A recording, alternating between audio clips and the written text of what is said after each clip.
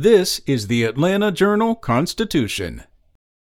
It's Wednesday, May 19th. Here's today's news. Our top story. Slowly, it is getting easier to find gas in Metro Atlanta.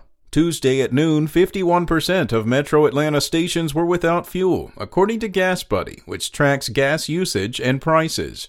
That's a clear improvement over the peak of the shutdown last Thursday, when 73% of stations had no gas. That had eased to 63% by the weekend.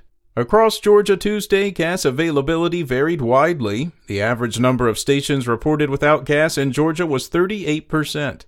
Augusta had 36% and Savannah 9% of stations with no gas. Across the region, Chattanooga showed 39% of stations without fuel, and Charlotte had 45%. Things are getting better, looking at the numbers, said GasBuddy analyst Allison Mack, but it is obviously slower than we like. It will hopefully get better, and the panic might have subsided a bit. In other news, Gwinnett County Sheriff Keybo Taylor is being investigated by the Georgia Bureau of Investigation for a possible extortion attempt. The investigation is in addition to 4 lawsuits claiming Taylor shut down bail bond companies in the county because owners did not donate to his election campaign. Taylor, a Democrat, was elected in November and is the first black sheriff in Gwinnett's history. A spokesperson for the GBI said the request to investigate Taylor came from the Attorney General's office on September 14th, when he was still a candidate. A spokesperson for the Attorney General's office said she could not comment on the case on Tuesday.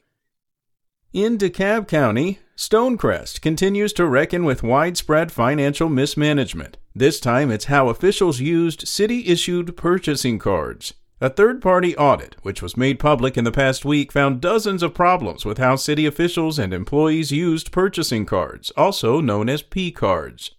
More than half of the $200,000 in purchases made since 2017 did not have receipts or any documentation, and only 2 of the 10 cardholders were authorized to receive one in the first place. Gasoline and alcohol were purchased on multiple occasions, which violates city policy.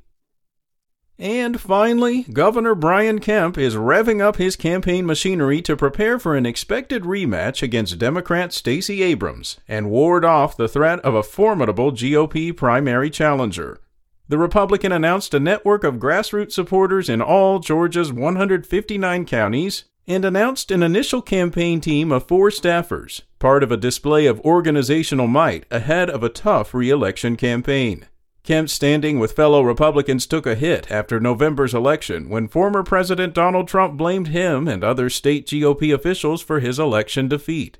But the governor's footing has steadied in recent weeks with his defense of a far-reaching election overhaul embraced by Trump supporters. The most recent Atlanta Journal-Constitution poll showed his job approval hovering at 45%. That's all for today. Check back each weekday morning for more from the Atlanta Journal-Constitution or go to ajc.com. Have a great day. Spoken Layer.